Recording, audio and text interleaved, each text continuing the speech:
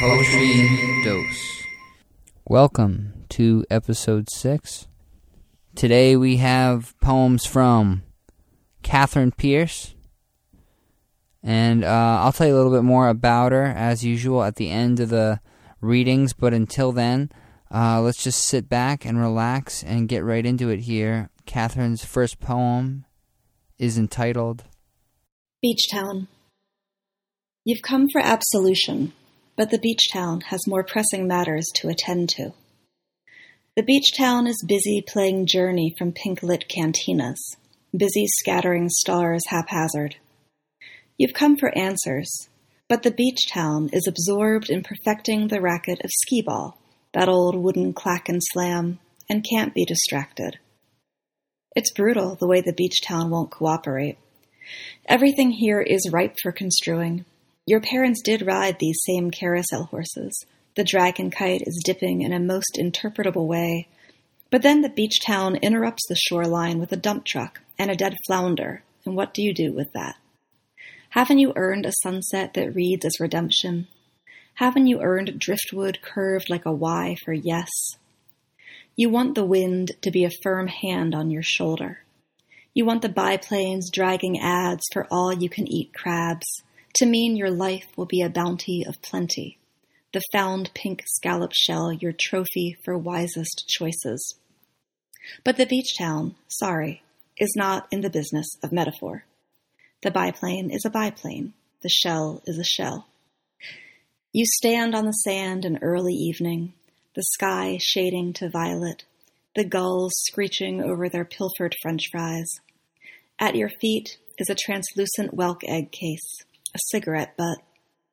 The metal detector man wands the shoreline. Behind you, midway bells ring and ring as the calliope song arcs into the humidity. Come on, you say. Just give me something.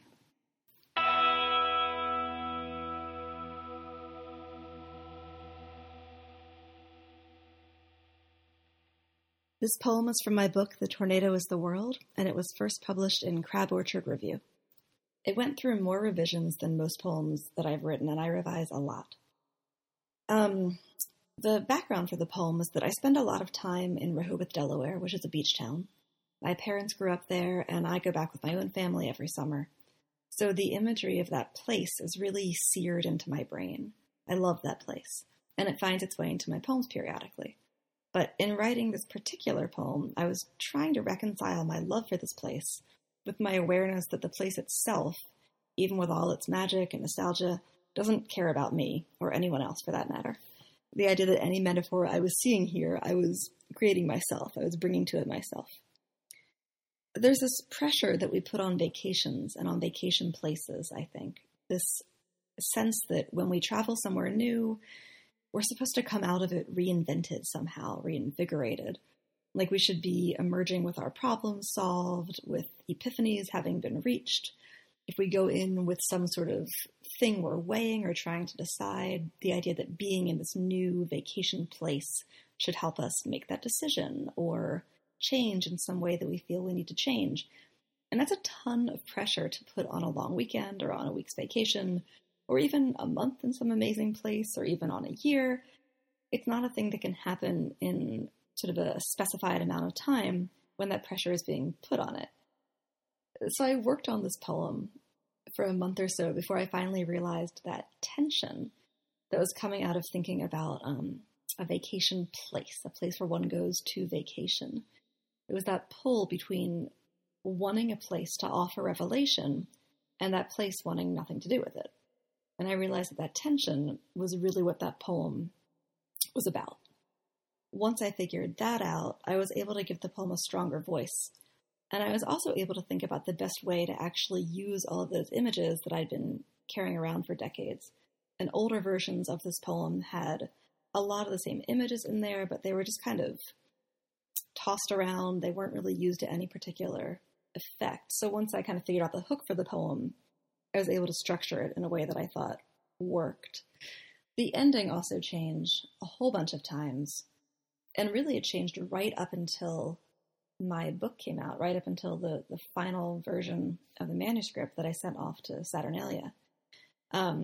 the poem had ended, and there are a lot of different endings, but it had ended, the version that got published originally ended with this idea of the beach town saying directly to the you of the poem, look, here is what I have for you.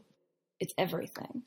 And the beach town was offering up things like cigarette butts and metal detectors, but also, some images of beauty.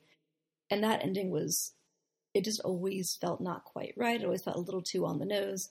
So when I finally was getting the final revisions done, I realized what I wanted to do was just to let that idea be implied and to trust the poem to do that work. And so I did that, and I pulled it back a little bit, and I was finally happy with how it turned out, but it went through probably 30 drafts before it ended up where it is now.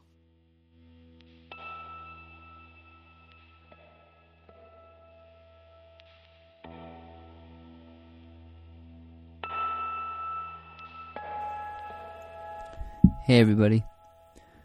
Now we're going to do that part of the show where we get a reading from our poet that resonated with them as a young kid.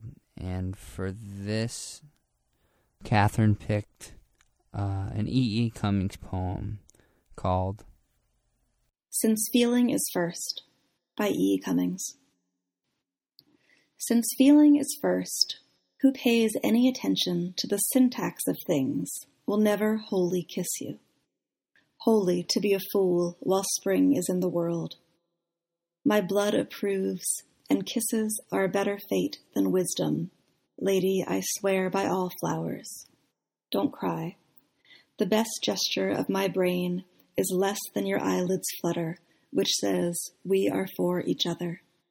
Then laugh, leaning back in my arms, for life's not a paragraph, and death, I think, is no parenthesis. When I was about 15 years old, I spent a month or two of high school eating my brown bag lunch in the war aisle of the library. There was a guy who had been bothering me, and I wanted to avoid him, so rather than go to the cafeteria for lunch with everybody else, I would just sneak into the library, and I would hide in the war aisle because it was the most remote place in the library. It was upstairs, and it was in the way back, and I would sit on the floor, and I would eat my peanut butter and jelly sandwich and read from the library's enormous volume of E. Cummings. I devoured that book. I would read from it every day for a couple of months, and I was so completely in love with those poems. They were so strange, and they were beautiful, and I just loved the way they seemed to tap into all these things that I was newly feeling and newly experiencing. This one was my favorite for how unabashedly romantic it was, but also for how it underscored that softness with a reminder that none of us will be living forever. I also really loved puzzling over the syntax of it, and I also felt very proud of myself for recognizing that self-reflexive move in that opening stanza where people who are puzzling over syntax kind of get taken to task. This was the first poem that I memorized without a school assignment. I just read it over and over, and then one day I realized that it was just there. It was like a song I could call up at will. Eventually, the librarian caught me sneaking my lunch in the library, and she told me I couldn't eat there anymore because mice might be attracted to the crumbs. She was very nice about it, and she told me that I was welcome to come there during lunch all I wanted, I just couldn't eat there. And so eventually hunger won out, and I went back to the cafeteria. But those secret minutes every day, reading these poems in the war aisle, were absolutely formative for me.